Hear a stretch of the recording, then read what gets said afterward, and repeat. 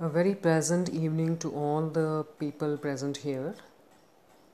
I was just pondering a few minutes back on these three important things that we face each and every day in one or the other form in our lives. The very first thing is never lie in your life. Second, have guts to face and speak the truth. Third, never blame anyone.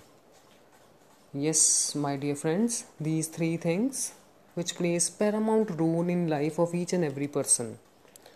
Because what I feel, if you blame anyone without any proof, without any reason, the repercussions are very disastrous, and you are going to pay really, I may say, in a very big way. If you blame someone without any proof, you are really into a trouble.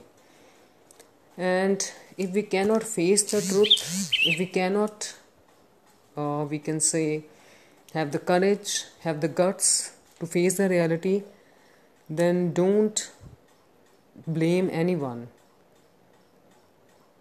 What I really feel, blame game takes you nowhere. It not only spoils relationship, but also bonding. And these things really make life hell. And in hell it's very difficult to live. Try not to do these things in life, otherwise life becomes really very worse to live. Because what I believe,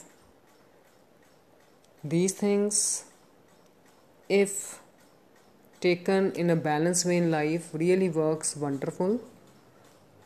But never ever try to blame anyone